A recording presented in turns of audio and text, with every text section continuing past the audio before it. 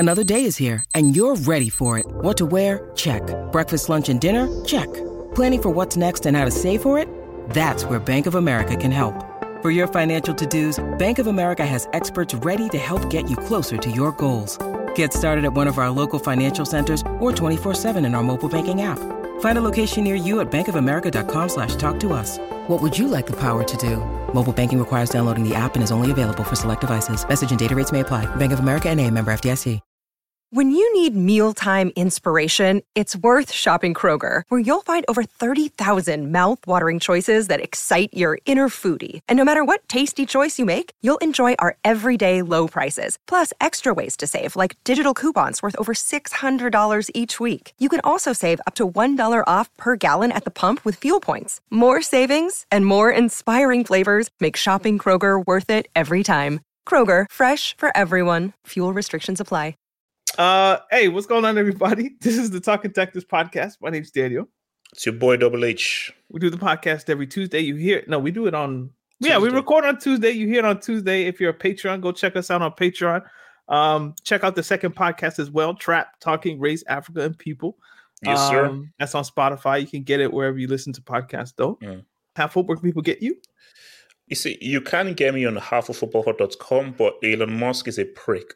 I'm so happy that I'm on Threads. You know, on my website, I have the Twitter timeline, which is like embedded in the website. This freaking moron, ever since he did the whole limits to how many tweets you can do, everything has been breaking up. So now that whole like emmed widget thing that you can put on the website, it's now messed up. It's like, how can you just walk into something and just completely ruin everything? I don't give a crap about your Obama's electric car. I don't give a crap about your Obama's SpaceX freaking space station. You see, and I want to say some different things, but maybe that's for the other pod, bro. Oh, yeah. So I won't. and also, here's the thing. They both have their nexus and everything, but all I'll say is this. Unless Zuckerberg went to Nigeria and walked the streets of Lagos and visited tech people in Nigeria. Have you seen the terms and conditions of Threads, though? It's kind of wild. Like, maybe that's what they all say. I'm pretending like as if I read terms and conditions. Bro, I just click accept and move on. Like, I've probably given my firstborn to Apple. The amount of times I've just clicked accept. Yeah, accept. But you know what I always do is like I have an alias there. I hardly put anything that's really private in there. So if I'm not like, who cares about terms and conditions? Because I know how to separate my private life from the digital world. So, you know. By the way, the price of stamps has gone up. So it's now 51 cents if you want to send a letter, by the way. So even if you wanted to go old school, like it's $1 to send 2 letters. Damn. Like they're forcing us into digital spaces with these stamp hikes. It's like, God damn, guys. I literally joined Threads because I hate Elon Musk and what he's done to Twitter. So it's just it's complete out of spite. Like, basically, if Twitter was fine, why the hell am I on freaking Threads? Why? Like, literally, like, I only use Instagram for you know what. So really, like Twitter is really the main jam that I Persephone I use, tax. Persephone tax. Yeah. I'll just say, What was I gonna say? Like, yeah, I'm done with microblogging. Once Twitter tanks, like I'm through. As long as we're doing Talking Tactics, I'll make sure that there's a place for like us to post and all that kind of stuff. But once Twitter tanks, you're not gonna find at Daniel to look on a microblogging. Do you know what the thing is? I hardly ever go onto the main timeline.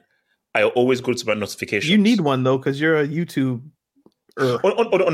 So basically, and that's why. So basically, like on Google Chrome, there's a thing where you can tweet from anywhere.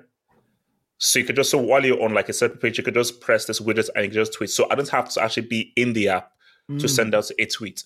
So for me, I just go in there, have some conversations, and I'm like, to be embroiled into the whole social media thing, it will rot your brain because there are guys there who are stupid people. All right. So the one thing the timeline is good for, though, is transfer news. Ooh. So let's get into some transfer news. I want to start with Mbappe today because I've read that they said PSG are using all methods possible in order to get him out. And I wanted to know what all possible methods means. Like, Wait, I mean, are we allowed to say it on here or? Go for it. No, I'm not saying anything. I don't want to incriminate myself. If you're saying all methods, then I'm not going to say all those methods. So I was just wondering, like, I was gonna, throw it up with. I was hoping Carl might come and we could actually discuss this. Pause. Wow. Yeah, I was hoping we might be able to uncover what does all possible methods of getting a player out entail. Does this mean like we have information on your personal life that we keep secret, like we keep files on you guys, so if you step out of pocket we'll release them, make you train with the under 21s or something? Like, I don't, what do they mean? And they're not going to do that to Mbappe, the Prince of Paris. When I hear the Prince of, I'm expected to hear Pan-Africanism next. Dr. Umar, the Prince of Pan-Africanism. Oh yeah, the Prince. I think basically, here's the thing. PSG have to accept that it's over. This whole the project, Vince Carter, everything it's over. Like Luis Enrique, like, I mean, the best thing you could do is just be a team. Like no superstars, nothing luxury, and just build it like it's normal instead of trying to hyper fast track. What else can you do? I mean, okay, see, for Mbappe, the nice thing to do is let's come to a cordial agreement for a good price. But you know what? The thing that I can't get through is, okay, so you say that we want to get something from him and we can't let the best player in the world go for free.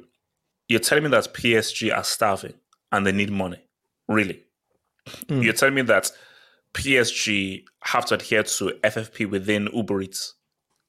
So that's why my thing though is let's give it a stack. PSG can't afford to let Mbappe go for free. Of course you can. So there's no thing of like, oh man, we could get 300 million could really drastically change us. No, like your oil merchants. So this is about PSG and Real Madrid.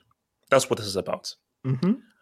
When Mbappe was about to go to Real Madrid and PSG got him to sign a 2-year contract, that was a huge win.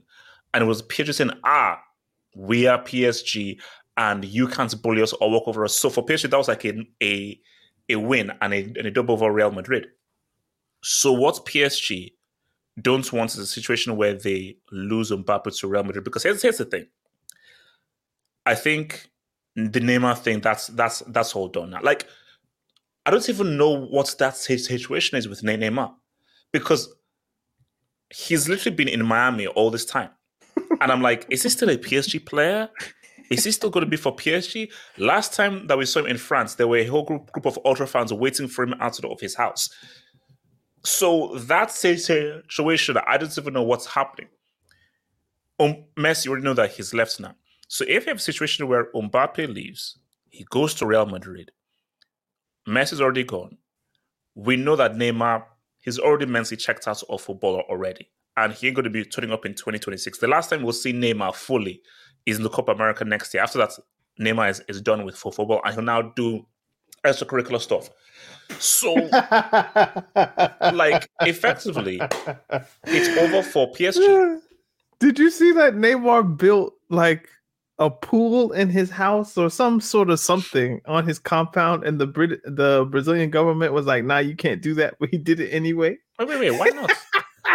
wait, why can't I he build has no in my rules, house? and I guarantee you, he's building the pool so he can get Instagram women over to his crib because he can't stop himself.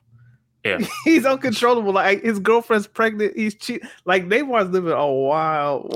Like, he's taking the Ronaldinho track like ×2. And this is what people need to understand. Because people say, Neymar has one more chance in 2026. Nah, he has to Brazilians post 30, specifically superstar attacking players, post 30, it's over.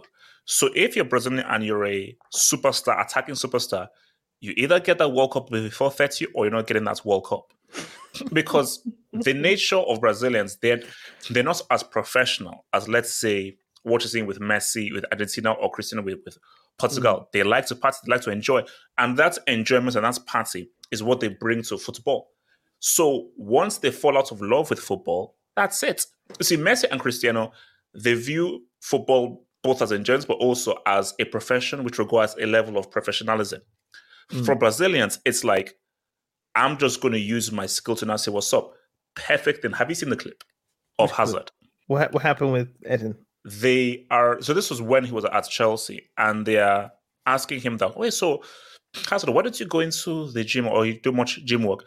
And it says that it's not he says that it's football, not foot gym. And it's like, you could almost apply that to Neymar, where Neymar is like, okay, I'll do this work because I need to do it. But once this thing stops being fun, I'm out. So, okay, back to even PSG. PSG, that three-headed horse, effectively, I think it should be defunct by next year. I don't think this will happen. Let's just say, just for example, Mbappe leaves for Real Madrid this summer. Messi is gone. Do you still build that team around Neymar? You can't. No. He had his time. Like, you gave him what? Is this season 7 of Neymar at PSG since he left Barcelona, or is it season 6? Either way, like, you've had time, and you made it to a final of the Champions League. But Coman, I don't think you can try again. You have to get what you can get for Neymar.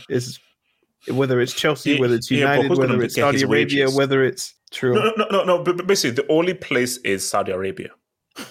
I think that those are the only people who can afford his wages and can pay the fee. Because I think Chelsea, and we'll get there. They're not trying to be stuck up like Omar in Freaking with the Wire with Caicedo. So either you cut a deal with Saudi Arabia. Okay, here's the thing. Let me ask you this though: if you're Real Madrid, and you see, we're going to now talk about Kane, so we'll actually get to Kane because this links into Kane very well. So if you're Real Madrid, do you pay like 60, 70, 80 now, or just wait for Mbappe to sign a pre-contract in January? Do you know what messes them up? Last summer, they were willing to pay 160 in basically the same situation. Yeah. So I don't think they can come to PSG and offer 100 million less than they were willing to pay last summer. Mbappe hasn't gotten worse. If anything, he's gotten better. But PSG have said that. And just lastly, we don't have Messi anymore, and Neymar, we don't know what version of Neymar we're getting. I think Mbappe is more important to PSG now than he's ever been. It's just they're caught between the rock and hard place of he's told us he's not coming back, so now we have to sell. But last summer was almost the same situation. Can Madrid come? This PSG aren't serious because they really thought that one more year of Neymar, Messi, Mbappe is going to win the Champions League. So they leveraged Mbappe last summer in order to make sure that he stayed. They even got the president of France involved. Last summer was the summer to sell Mbappe because it was a new thing. Like now, I think people are sick and tired of it. But you could have gotten 150 to retool the team. But they're not serious. They're not serious. I don't know. No, because let's see. It's not a serious football club. Anybody with any brain will know that. Go for it. No. Because, okay, as you said, that's 150. You can get a striker that can now work well with both Neymar and Messi in behind them. Because everybody, and we all said this, Messi, Mbappe, and Neymar doesn't work because who is a striker? You see, the Cannibal works with Messi and because the Cannibal is a striker. Mm-hmm. So you could really form that well. All it was, these are just 3 really good players. Since they're really good, they'll figure it out. That's not how football works. No matter how good you are, you have to have a structure. There's got to be some brains with regards to what you're doing strategically. Just quickly, can we add this piece? What? They rejected 150 for Mbappe. Thinking if we keep Mbappe, Neymar, and Messi will be able to figure it out. Then they give the team to Christophe Gaultier. My guy, the tier, the tier, man. So like, it's not as if you're giving it to Ancelotti or Pep or like Pete Mourinho or Klopp or some great all-time manager. Even Zidane might have been able to figure something out. You're giving it to Gaultier, a man from, I think, Lille previously or Nice or wherever he was at, who thinks there's too many black players in the team and too many Arabs in the team. Yeah. So he said half the team is at mosque on Friday. I mean, that's crazy. Don't kill me, yo. This guy's crazy. What a psycho, man. Yeah, like, again, they're not serious. You can't. So let's say this was their last chance with these three. How do you give the team to this guy? If their last, what, 3 managers? Is it Tuchel, Poch, Gaultier? It's like devolution. Enrique would give the team to, if this was last summer and you have Enrique, I think Enrique might be able to figure out that 3. Because maybe he would just actually play a striker and force whoever to track back, and you can play with 2 luxury players and a striker. But Gaultier, who is he? It's just some dude, man. No, okay, but it's failed, man. The project's failed. You've said it from time. It's a holiday camp. It's not a serious football club. It's just and I think it's an extension of the Jordan brand. That's all it is. Yeah. Well, no, and you see, you have to take football seriously if you want to win. If you want to win, the way that you construct the team, it's got to be realistic. And the issue with PSG is they don't want to do the real hard work. This was the moment I knew that PSG were not serious. This is the moment I knew, okay, this is it. It was Tuchel. This guy got you to your first UCL final.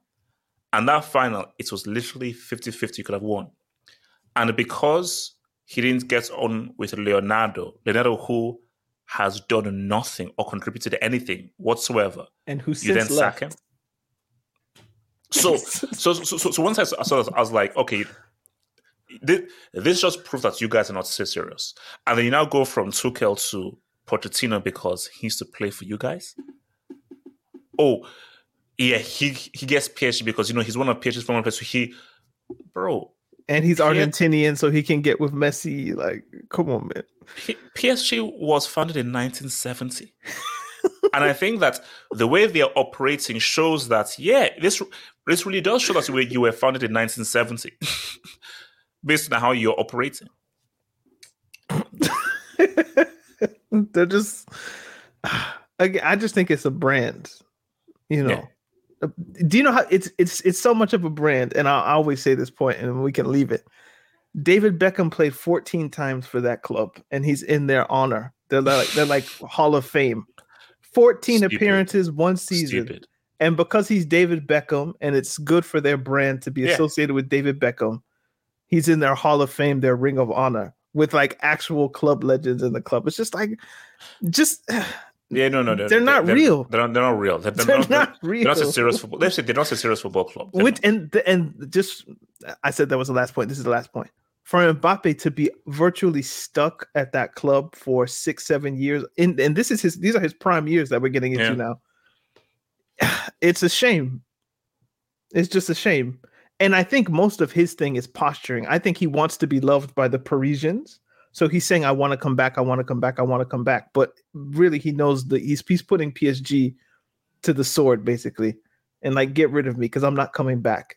But outwardly facing, I want to stay. I want to fight for the team. I want to finish out my contract. That way he doesn't have people showing up to his house in mobs or whatever. By the way, he's in Cameroon. You've seen. well, I think he's left Cameroon now. I think. So he stayed for a week? Yeah. Well, I saw him with the hat and the garb. Yeah. I was like, "Oh man, this." And the tank and the police entourage. Okay, that's crazy. Okay, when he's in Cameroon, what do you think about? What could have been if Africa had their guys? What could Guinea be? What could Congo be? And or you're like, it is what it is. We talked about this on the second podcast. Mbappe doesn't exist without France. Yeah. So it's not as if you place same birthday, same parents, growing up in Cameroon. Does Mbappe have access to the same systems and tools to create him that take his talent to create him to be, or make him be an all-time footballer? Probably not, because those systems and training and coaches and everything are in France, because that's where most of the resources are that would have been in Cameroon or would have been in Algeria. So maybe Mbappe becomes a really good footballer for his area in Cameroon, but he's not what he is now. No. Because that takes coaching, that takes talent, that takes resources and all different kinds of stuff. It really and truly, it puts on display like the African talent that does make it must be exceptional. Because how do you make it from there to become a George Weah or a Yaya Toure or whatever the case may be? Like, what talent is in you that you can like compete with those who have access to a Clairefontaine or what the Germans are up to? Like, that's the real story. So when I see Mbappe, I think there are millions, or maybe not millions. That's being excessive. No. There are hundreds of potential Mbappes in Cameroon. If only they had access to French resources. He's one of the ones that got there because his parents did whatever they did. So no. Like it makes me sad when I think about it. Not what could have been, or I wish he was. Nah. Yeah, no, because I just think that like, so for the people in Cameroon, like receiving him and they're being happy, I'm like, should you be happy? Should you not be happy? That's what it just seems, because it's like he's half Cameroonian and is now coming back to a place that's part of his heritage, but he's French though. It's like when Zidane went back to Algeria. And the guys were going crazy, jumping up and down. I'm like, okay, it's cool. Yeah, he's going back to his roots. But he won the World Cup as a Frenchman and a guy representing France. I remember I talked to somebody from Algeria, and they said, I asked the question, and he said, Riyad Mahrez is more loved in Algeria than Zidane because he actually played for us. Yeah, your heritage is your heritage, but the people who actually commit to us are the ones that we actually love. And that was his point. Now, Mbappe might be a different story. Someone like who's like Eto's a bad example because he's actually like the star. But Roger Miller. No, like those are stars. I'm thinking of just somebody who's in their team now that's of, you know what? No. We could use Onana. Onana is going to be more loved in Cameroon than Mbappe, because, as you say, it's going to be understood that even though his heritage is of us, he isn't. His heritage is, but he's not. He's French. Onana is actually of us, and he's playing for us. So there's going to be a little bit more love there. You know, even if there's drama in the national team, they'll probably be more angry at Song than they will be at Onana, because Anyway, you said Kane was next. Yeah, similar situation. Bayern Munich, what are you doing? Okay, here's the thing. I get it. How you negotiate is you go small and you go in high increments. But this is what I always say. Daniel Levy is not your regular person. He's not your regular dude that you're negotiating with. He's not picking up the phone for one kobo less than 100 mil. He isn't. Because see, what is the new offer? What's the new offer, by the way? 80 million plus add-on, so 80 million euros. So they came in first with 70 million euros, it was rejected. Then they came with 80 million, that's been rejected again. They're getting close though. I think 90 is the number. No. 90 pounds. I don't know what that is in euros. That might be 105 or whatever it is, but no. It's not happening. Like, basically, I think Levy is playing a very, very dangerous game. I wonder I wonder if any offer that comes in euros, Levy's like, no. It has to be in pounds. Oh, wow. That was being xenophobic, man. Look, Kane is staying. Kane is staying. He's not leaving. Sekera, he stays. He stays, man. He stays. So no, because you were saying that Levy is playing a dangerous game, and then I interrupted. So you've got this guy. I call him Angie Martinez. Your gamble is Kane scores loads of goals. His goals, his performances. If he can get us top 5, add into the UCL with his new format and get us top 5, he goes for free. Hey, maybe it was worth it. But what if the adverse happens? You keep Kane. It's a way more competitive Premier League. Liverpool are going to be rebranded. Chelsea rebranded. Newcastle are already a threat. Look at what Brighton are doing. So if you keep Kane, but you come 7th, you come 8th, you lose him for a free, you don't get the UCL money, you're out of the UCL, who the hell can you attract? Where is the money to now get a Kane replacement? So that is where it's a big risk. But here's the thing. Let's say the quote-unquote good thing happens. You keep Kane, you get top 5, you're in the UCL. You ain't winning the UCL. And once Kane now leaves for free, what's your future? You didn't get any money from him. You'll eventually get knocked out of the UCL. That UCL money will eventually get run out. And what's your future? So it's, I think, Levy's ideal scenario, his ideal scenario, see, he has 2 ideal scenarios. One ideal scenario is I get like a crazy amount for this guy, 120, 130. Yeah, baby, Kane, star player of the Premier League, England guy, and I got what I feel I'm owed for him. His other ideal scenario is Kane signs a contract extension, which I think is the most unlikely. But hey, you never know. Because if he signs a current extension, then this guy is really the biggest loser on planet Earth. I think this drags into August, and then we start getting bids from different places. I think Madrid might come once they find out that Mbappe's not leaving. And then maybe you might get the price up to 100-ish. And then once the price gets to the number that we all think that's the number, he doesn't sell because he doesn't think it's enough. That's my vision, if you'll allow me to steal a phrase. When's the last time you had visions? Do you have visions anymore? Bro, after the events of the last few months, man, I think my visions have taken a break. That's old school, man. Half Hope used to have visions, man. He used to have, I'm having a vision. And they were always wrong or rarely right. Okay. They gave Mason Mount number 7, bro.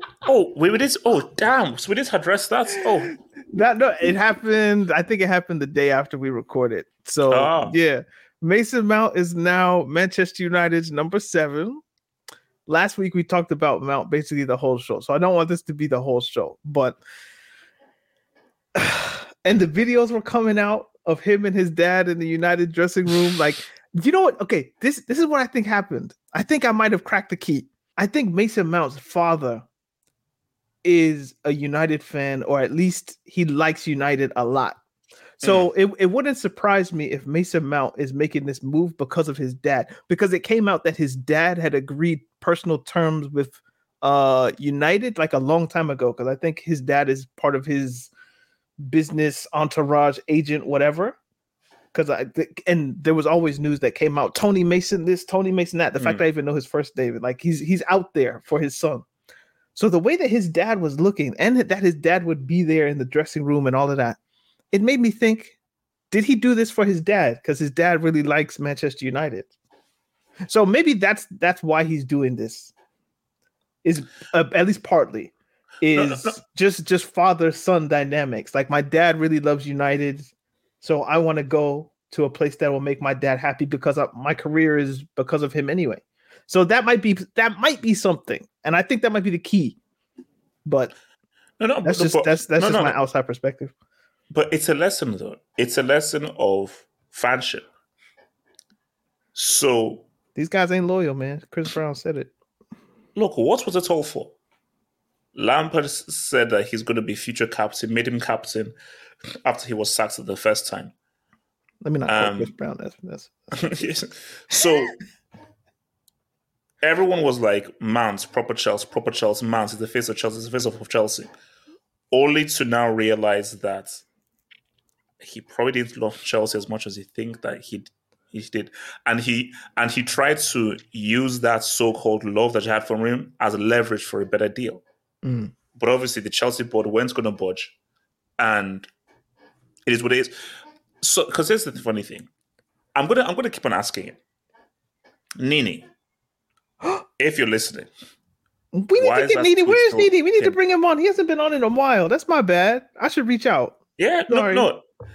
My thing is, Nini, why is that tweet still pinned? He still has the. How can you not love Mount? Yeah, how can people not love Mount? He still has it pinned. Pinned, yeah. Oh, that's not gonna go then. Like, it's just there. Maybe he doesn't even think about pinned tweets. No, that's what he said, because I was like, because we had like a back and forth, and he was like, look, I didn't even really think about it. But my thing though is, you're such a prominent voice of Chelsea, and you obviously have strong links with the club. For any Chelsea fan to now go to your Twitter profile and the first thing they see is how can you not like Mason Mount, a guy who I've not seen him smile as much as that since he lifted all that usual trophy in a United jersey. Come on, that's crazy. Because my thing though is, he's gone. It's over. Everything about Mount, it's all done.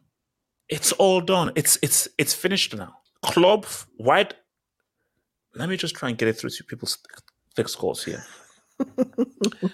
99.99999999999 recurring percents of players move. If you're gonna say recurring, you don't need to do all this now. Yeah, well, I've got it. But it makes it a lot more like it's further the points better when you just say all the nines. So nobody. Totti, Gerrard, Bart Simpson, Del Piero, Maldini, they're rarities. Bart Simpson's Philip Lahm for new listeners. Yeah. They're rarities. Most guys, they move clubs. I don't like it in this institution. This institution is going to offer me a better payday. Guess what? I'm out. And that's my prerogative. So, that's my thing though. Like, you see, do you know Carefree Lewis? Chelsea. Like the Ethiopian dude? Yeah. Like, he's just been on this whole thing of like, Mount is this, Mount is that. He's a treasure, he's useless. Let it go, bro. And my thing is, why should he have any hatred for him? It is well within his prerogative to move clubs. Like, there is nothing that states that if you sign for a club, or let's say you're an academy player who signs for a club, you must love that club all the way for the rest of your life. No, that's not he how didn't sign a works. lifetime contract with Chelsea. No. So, do you know, it's just when you like a player, when you love a player, or if you like or love what that player has come to represent, when you feel as if they've betrayed that love or like, it easily turns into hate and just despising the person. Then blame yourself. Not necessarily because love. of them, but because of what you allowed yourself to believe. This is my own psychoanalysis, so I have no standing. I didn't go to school for this.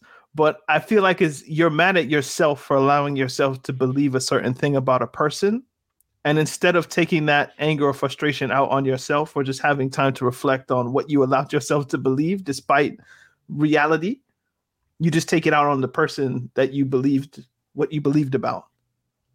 So I think people deep down knew, or at least had a feeling, that what the amount of love and just affection I'm showering on Mount, it has little to do with Mount, and it's more about me and my relationship with Chelsea and what I want Chelsea to be. So now that Mount isn't what you thought he was, instead of reflecting and thinking, man, like maybe my relationship with Chelsea isn't what I thought it was. It's just like, man, fuck Mount, man. Because it's easier to just say fuck somebody else than have introspection about what you're actually feeling or what you felt. And then Twitter and YouTube makes it very easy to just like, he's a snake, he's a traitor, and just lastly, then you find community. So there's a whole bunch of other people who feel like Mount's a snake, Mount's a rat, Mount's a this, like Rory Jennings, and he's a traitor. It's like you don't blame Mount because you got sucked into whatever Lampard and those men were selling. Mount never came out and said, "I'm going to be here for life." You just believed it. Well, no, but see, that's why again I always use this separation: the tribal fan and the football fan. For that tribal fan, the Rory Jennings, the proper Chelsea guys, it's not about football. And for these guys, they don't actually understand what club football is. Chelsea is their family. And the players that specifically the guys from the academy, you are guys who are part of this extended family. So you leaving is like if you are leaving a family. So there's a deeper connection. You see, for guys like us, it's entertainment. We're football fans. And we're football fans who understand the dynamics of club football, which is that a player can leave anytime they freaking want. It's like Hazard, bro. Everyone knows how much I love Hazard. Real Madrid to come, okay, yeah, he's out. Okay. And then people will say, oh my gosh, how could you go to a rival? I speak for myself. This is just me. I speak for myself. I don't buy into the whole rival thing. I don't. Like, I've never bought into like having this crazy hate. See, I've got my agendas and specific figures that I hate for specific individual reasons. But for me, don't force me to hate Tottenham or Arsenal because I'm a Chelsea fan. No, I don't hate Tottenham or Arsenal. I don't. Why? Or because no. Why? Okay, I'm sorry. I'm not a sheep. I don't follow. I have a freaking brain, and I've got agency. So him going to United, okay. Agency. Oh my gosh, he is. Club football players are mercenaries. But for some fans, they refuse to accept that they are mechs. No, they're part of us. They're part of the family. They're part of our community. No, they're mercenaries. Ooh. Do you know what's interesting about that is, do you think that was always the case? Do you think before the money in football became something that was completely outlandish to where ordinary people were?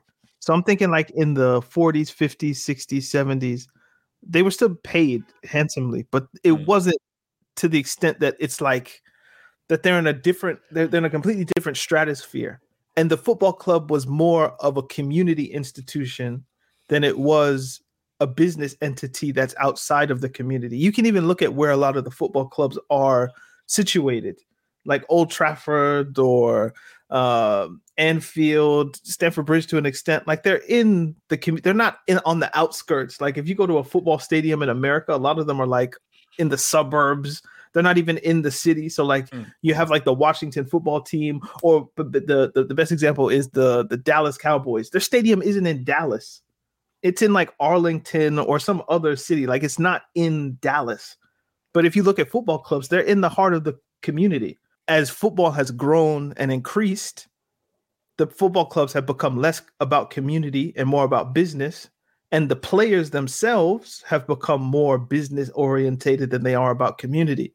So what I'm asking or wondering is what fans feel any different to what they would have felt in the 40s, 50s, 60s?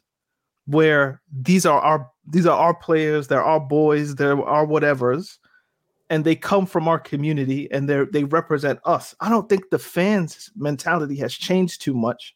What has changed is the amount of money that's available means that players are growing up with community values that have really never left the fanship or the fans. They're coming at it like, I can go to Manchester United, I can go to Saudi Arabia, I can go to England, I can go to China, I can go to America, and I can make more money for myself and my family. What's the Igalo thing? He said, would you rather have trophies or money? He was like, you can't buy groceries with trophies, effectively. So I feel like and he's right. He's right. He's 100% right. I feel like in fan circles or just in fans, I'll include myself, perhaps, we still think about these players as members of our community because that's what they were for hundreds of years. Just people who had second jobs but were also footballers. But that the mentality within the stadium or like in the terraces hasn't caught up to what's actually happening on the pitch, which is these dudes aren't from your community. And they'll go to another community in a heartbeat if what that community is offering is better than what's here. So I wonder about that. Just like no, I think you're right. Like, look, fans are still living in 80 years ago when the game isn't what was 80 years ago. For a lot of these Chelsea fans, how did they become a fan? Father, it wasn't because uncles, of a player. It's because their first memory was their dad taking them to a Chelsea game. Their dad's dad, his first memory game, dad's dad. So there's just a trajectory of a timeline where your first memory was your father taking you to a Chelsea game. So it was deeper than your favorite player or the FA Cup game. No, this is like a large part of your life. And this is something that actually connects you to your father. So that's because what's it called? I remember it was Daniel Jones Ototeg, one of the guys, of the Football Hot community. He said him and his dad, they didn't really have much in common. But he said that one thing they had in common was Liverpool. And that's actually what brought them close together was Liverpool and was like a good thing for them to actually connect. So that thing is a very deep thing. So once you now realize that the kind of connection you have to that club is very, very deep. So it's actually impossible to get them out of it.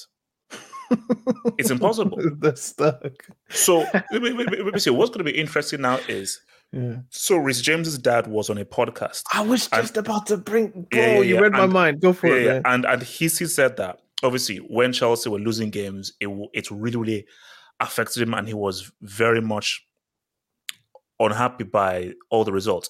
And he says that one of his dreams is to be the captain of Chelsea.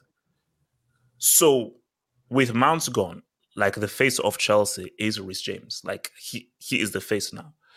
So if he does commit, and we know what the trajectory is, how would these people now react to Rhys James now being on that path of being captain? Or are we still going to twerk for Conor Gallagher?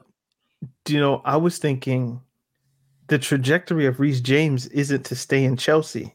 So is his dad setting him up by making Rhys James, like, we're not hearing this from James, we're hearing it from his dad on a podcast. Why is your dad on a podcast? That was my question. Like, I wouldn't want my dad on a podcast talking about my career, but if dad wants to go on the podcast, cool. But don't make it seem like Chelsea is my end all be all A, B, C, D all the way to Z. Because what if Real Madrid come? What if Barcelona come? What if PSG pull up with the Brinks truck or Bayern come? And what if that's more lucrative or a better project than what's happening here? Now I have to stay because my dad said and told everybody I want to be captain of Chelsea? Or what if I am captain of Chelsea and they come? And what if I want to go play with Vinicius and Mbappe and whoever's at Real Madrid at the time? What if I want to go play with Jude? What if I want to go?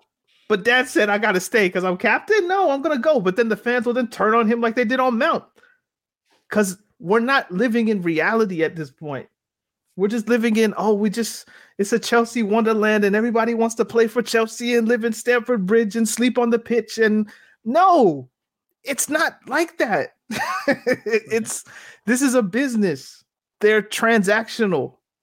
Like there's no community anymore except the community you find outside of the players. You find it in the stands, you might find it in the pub, you might find it all over the world where people go to watch the games, wherever. That's where you find community. But with the players, no. The players, you swap them out. It's like Ultimate Team. Like the badge stays the same, but the faces change. So when I saw that, I was like, no, Dad, no, Uncle. Like, don't do that to Reese, man. Because you're setting him up for the same hate. And it'll be 10 times worse for James than it was for Mount because of who he is and what he looks like. Well, just lastly, and you made the point about Gallagher. If Chelsea fans come to the realization that James is the guy that's next, and you break down some of the hurdles that would be in their way to say, okay, it's James, the amount of work that would take to do for him to then do what footballers do would feel to them as if like some next level just betrayal. Because I sacrifice what I actually think in order to believe in you. Like that level of psychosis, I'm not capable of doing that. That's not my remit. I might have to bring Paul on in order to talk about how people think in that sense. But yeah, I just don't want Reece James to get set up with the same okie doke, because I've seen the full court pressure Madrid are putting on the boy, and I wouldn't blame him to go be Madrid right back after Carvajal leaves. I wouldn't blame him, because that's the better place to be.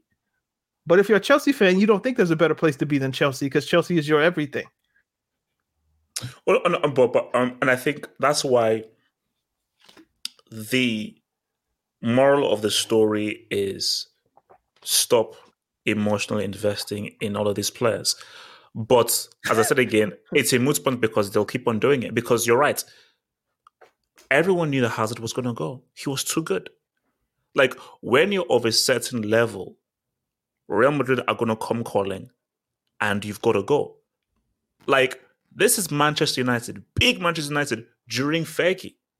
Even they knew that we can't keep Cristiano. And once Real Madrid come calling, it is what it is. He's got to go. So, you see, the only thing that they're counting on is Reece James is English. And English people don't tend to want to leave England. And English players believe in the bubble hype of England as the sense of the universe. So rather than Cristiano, who's Portuguese, Hazard, who is French, Bale, who is Welsh, for them to be like, yeah, look, I'll go. But they're counting off, no, you're English, so you really understand that. No, it's really about Chelsea. But we live in a whole new world and in a different world.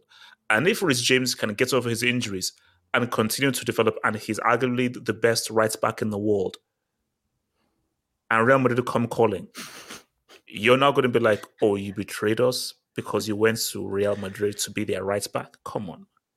You've got to get real. You've got to get real. Yeah, you have to just accept how football works. But people, they don't want to. No. So De Gea has left Manchester United. What do you think's next for David De Gea? You think he goes back to Spain? I'm hearing Saudi Arabia, man. Saudi Arabia, Jesus, they're the boogeyman. Everybody's getting collected. Bro, generational wealth, man. I heard Lukaku is Chelsea's trying to sell Lukaku to Saudi Arabia. No, he wants to go to Inter. Yeah, he wants to go to Inter. So that's interesting. Azpilicueta, while we're on Chelsea, I guess would be the way to go. How do I ask this? This is it's not even a question, but just a congratulations. So I watched your video about Azpilicueta, and was this the one where you said that you were wrong? That you it was this one. Wrong-ish. And I was like, is he gonna find the way to say what he's actually saying or what he actually means? And you did this pause like, yes, I got it. And then I was like, hopefully he comes up with a way to say it. And you did. So this is the congratulations. Azpilicueta is not a football legend, but he is a Chelsea legend. There's a difference between being a legend at your club and being a legend in the game. Yeah. So Chelsea fans, again, because very myopic, and you might see them on your timeline, or they might at you, Chelsea, Azpilicueta is a legend. He's a legend. He's a legend. He's a legend. When in their mind, because Chelsea is the only thing that exists or is worth thinking about, they mean he's a legend for Chelsea. Some might actually think he's a legend of the game, and maybe that those who you argue. But generally, I think people are saying he's a Chelsea legend, the same way they would say Mikel is a Chelsea legend or Branislav Ivanovic is a Chelsea legend. They're not legends of the game. Those are for, Pele, Maradona, Ronaldinho, Ronaldo, Messi, that echelon of players. Azpilicueta he's a Chelsea legend. He's been captain of winning teams. He's won the league. He's won everything there is to win. So I was hoping that you found the words, and you found them. So congratulations. Oh, no. Yeah, I think because it's funny, I came to the realization during the video, which is always so good for it to happen. Because for me, I was like, wait, how am I going to actually get around this? Because I'm like, I can't see him as a legend. But, and then I was like, oh, yeah. And those are two very different things. Because, you see, club legend is more about longevity. It's more about consistency. It's more about you're always there in every game. You're always putting a 7 out of 10. You're punching in and punching out. Very few sick days. Monday to Friday, 9 to 5, you're there. Sometimes you're even there till 8 or 9 p.m. Sometimes you're even there on weekends, Saturday, Sunday. But you're always in there, punch in, punch out. That's as to legendary status. Consistency is not a big thing for a footballer legend. It's not a big thing. How consistent was freaking Ronaldinho? Zidane was not a consistent player. So for a legend of the game, it's about moments. It's about your impact. It has nothing to do with consistency. Nothing at all. But for a club legend, consistency is a massive, massive, massive thing. So yeah, that the dependability factor. It's why it's weird though. Would you call Cristiano a Man United legend? Yeah. You see, my thing, and the only thing he's missing is the consistency and length of time. See, he's got everything else.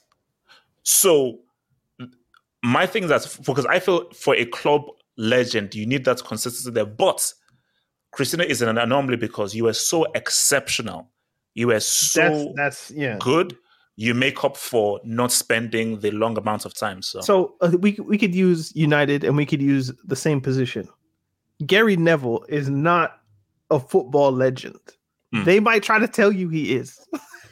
Because he's on Sky. A madman? But he's not a football legend. But what he is a Manchester United legend. And if anybody wanted to argue that from United, no, he's a legend. He's a legend. I would get it, because what he did over a course of, was it 20 years almost for your club, like that gives you the legendary status. Would you call Jamie Carragher a football legend? Probably not. Probably not. Probably hell no. But he's a Liverpool legend. Damn sure a Liverpool legend.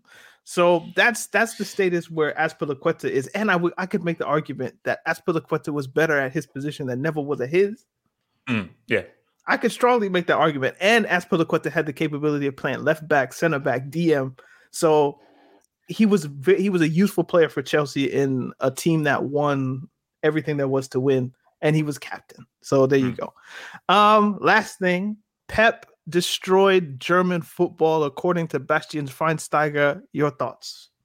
See, it's a complicated one, because he's partly right, but at the same time, you can't lay all the blame on Pep. I always say that you don't have to follow Pep. You make the choice. So when I see De Gea playing out from the back, I ask why. Why is De Gea playing out from the back? Well, you know that he's not good with his feet. Why does he have to be good with his feet? He doesn't have to. But because you're trying to follow Pep, boom.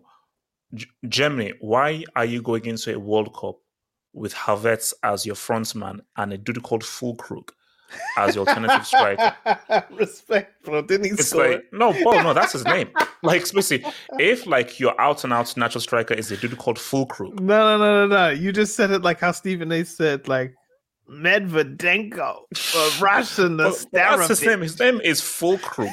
So that's his name, the Krug. And Havertz will tell you that he's not a striker. Thiago Splitter. So, that's how you said it. But it wasn't. But like, because I was watching on YouTube, they have this YouTube video of like all the goals from 06 World Cup, 2010 World Cup, 2014 World Cup, 02 World Cup, and I was like, man, Germany used to have strikers like Older Muller, Bierhoff, Rudi Voller, Klinsmann, Klose. They had, and this way, strikers in the very traditional sense. Gomez. You could throw in Gomez in there. But To now go from that to Fulkrug and Havertz, that's a crazy downgrade, bro. Like, one guy is called Fulkrug, one other guy is not a striker. So okay, so do you think this? So that's Pep's fault? you see that blame adds a negative connotation. So Pep can only do what Pep does. So you can't blame Pep. Pep is like he's a cause. So, but he's not the guy that's saying that, okay, you must not play this way. He just came, did his philosophy. Then the spotlight is the German FA, German coaches, the whole setup. So, and see, this is what we need to do. See, I don't know what the answer is because I'm not in Germany. It's either one of two things. Either those coaches are telling us 9-year-old, 11-year-old, 14-year-old, yo, come out of the box, play out with the midfielders and everything. So go against your natural nature to be a striker. They're coaching the greed out of them. Isn't that what Wenger said? So either they're coaching out of them, or as what happens, you're just in a bad cycle. Which happens. You're just in a bad cycle where you're not producing strikers. But why I push back is, how many really good strikers exist in the world right now?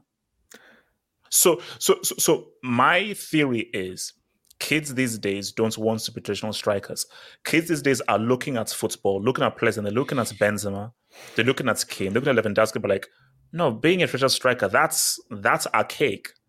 You've got to be a good footballer, play deep, move around, be a lot more mobile. So I think kids are like, they don't want to be traditional strikers. So my theory is, just quickly. So let's not forget the Pep point.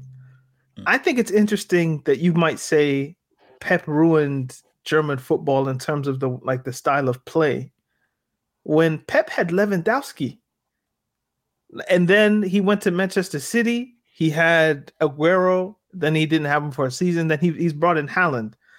Pep, is it other than the Barcelona team, which makes sense because they had the Spain connection and the tiki taka, whatever that was. Since then, he's generally always had like a proper number 9.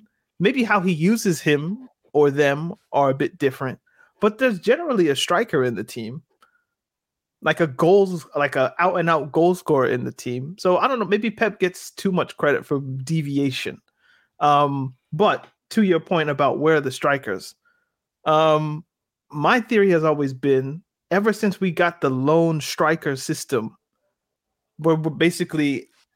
What year would you say like 4-4-2 went out of style? We'll say like no. Oh wait, so no, basically 2006, 7 around there. Like that's when we started seeing more lone striker systems. Yeah, when Spain came through. Yeah, like around there. Before then, okay, how would I word this? Normally the academy plays the same system as the first team.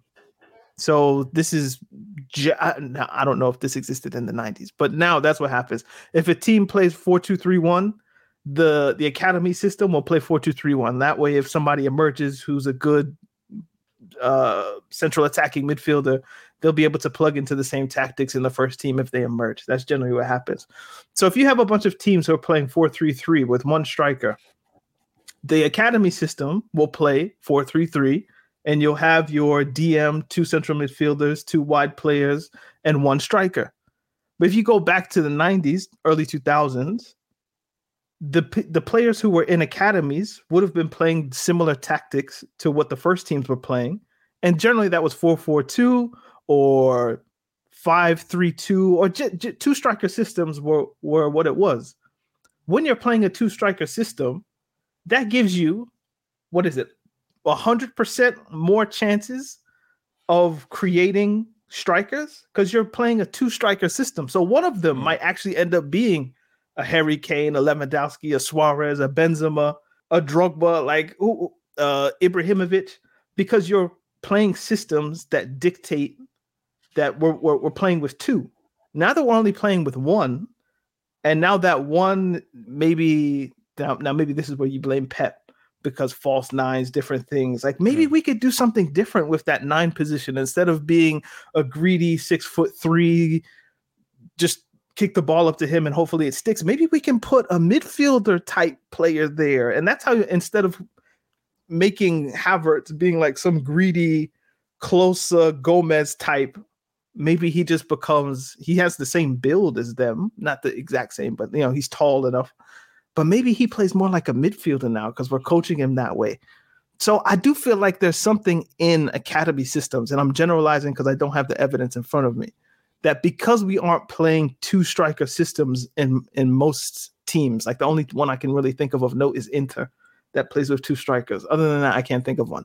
But because that's the case, you're less likely to produce a top number 9 because you've cut in half the amount of children who are going to be asked to play number 9. Yeah. So that for me, that has to be part of it. There's a reason you can look at, the amount of strike partnerships we grew up on is crazy. We could sit here and list them for days. Cole, York, Good Johnson, Hasselbank, Rooney, Crespo, Tevez. Chiesa, we could just sit here and name them off for days. We don't get strike partnerships anymore. Not even bad ones. We don't even get the bad ones. So you're not repping Lukaku and Lautaro Martinez? That's the only one. And add Dzeko in there. But we don't get that anymore. It's just lone strikers. You could blame maybe Ibra, Drogba for like, oh man, you can actually survive with just one striker up there. Okay. But that has to be why the number 9 is but see, this is maybe like for a difference thing, because I don't think we have time on this app. Yeah, we're almost done. Yeah, like Pep, he's taken the fun out of football. He's ruined the football. See, he's ruined football. German football, I think, but in terms of ruining the fun of the game and how entertaining the game is, he's ruined it. Because the game being so midfield heavy and focused on possession and keeping hold of the ball and being risk averse, it's made games less entertaining. Because again, as you just made the point, if you now have that extra striker and you now have one less midfielder and one extra striker, that means that you now have to be much more direct. And that ball has got to be fought. See, if you have that extra midfielder, there's that extra man in midfield, so you can take the extra pass and the extra pass again and again. But if you now have one less midfielder and the other guy is now up top, you've now got to be much more direct. So the games back in the day, they were faster and quicker and far more riskier. But this is how guys were moving the ball. But this is why 3-5-2 gets its merit. Because you rob from the defense to add to the midfield. So instead of 4-4-2, you take a defender and you play 3-5-2, and that way you can keep the numbers in midfield while still having your 2 up top, and just hope that the 3 plus the wing backs can create something that's hard to break down. That's an interesting one. Like that's how you can create your 2 strikers and keep bodies in midfield. But generally, yes, like the emphasis on winning midfield, which I think is the right emphasis, because that's normally where the game is won or lost. If you can control the middle, you control the other 2 parts of the pitch. It's the right intention. It just does make the game a little bit more boring when, this team has 80% possession because their midfielders are just way better. It's like if you played with more aggressive attacking styles, you would then create games that are way more back and forth. But that was the beauty of the UCL final. Like what the UCL final showed me is that no one will ever crack the code of football ever. Like Simone Inzaghi tactically beat Pep. City won the game because they had Rodri and Inter had Lautaro Martinez and Lukaku. That's why City won. But Simone Inzaghi, he tactically got Pep. And what Simone Inzaghi was doing was from 1994. What he was doing that is from back in the freaking day, where this is just old school, regular wing backs, pack the midfield, 2 strikers, just from back in the day. So this whole back in the day so-called archaic dinosaur caveman tactic pretty much nullified and sussed out the new wave modern super 5-dimensional Pep tactic. But do you know what's interesting though? Do you know what's interesting though? Pep's tactics, at least recently, are a version of something that was prevalent in like the 50s and 60s, I think. Like the WM. Like that's what's the saying? What's old and forgotten becomes new again. So basically, like there are things that like people were doing in the 30s, 40s, 50s, 60s that because we don't do them anymore, some coach can do them now. And it's like, oh man, he's revolutionized and come up with some next level brain thing. It's just that maybe, and I'm certainly in this camp, I don't know the history of football tactics to an extent that would like I could write a book or something about them. So the WM apparently is something that like Hungary used to do back in the days. I think that's the Puskás international teams. I think like how he was scoring all those goals, like that was him. I might be wrong on the names, but yeah. So maybe you have to go to like what were they doing in the 20s and the 30s in order to figure out like what the next evolution is. But yeah, like that, I think you're right. Like the because there's 22 people on the pitch, the combinations of things you can do will never end. So somebody will figure out a way to beat Pep. But the thing is, and we can end it here, Inzaghi, his tactics were for a one-off match. Yeah. How do you beat Pep over the course of 38 games when all the teams are different? You can't. That's the thing. You can't. No, that's what. No. Pep's Pep is the greatest league manager of all time. Give Pep his players and so forth. You can't beat him. You can't beat him in the league. Like, but you're never going to get as many points as him. Yeah. But in those one-off finals, games, you can give him trouble. Yeah. But still, when you have Silva and those guys, like they'll create something. Anyway, this has been the Talking Tactics podcast. We thank you guys for listening. If you guys know tactics better than us, send us what is the next evolution that you would like to see. So send that to us. I don't know. Give us new formations that we should think about. Yeah, I'm at Daniel to look. Have hopefootball.com, right? Yep. Yes. But without my Twitter because of Elon Musk. Talking Tactics podcast. Sometimes funny, sometimes serious. Always soccer ball. Okay. Peace. Shout out to the Americans, man. Peace out. Peace. Sports Social Podcast Network.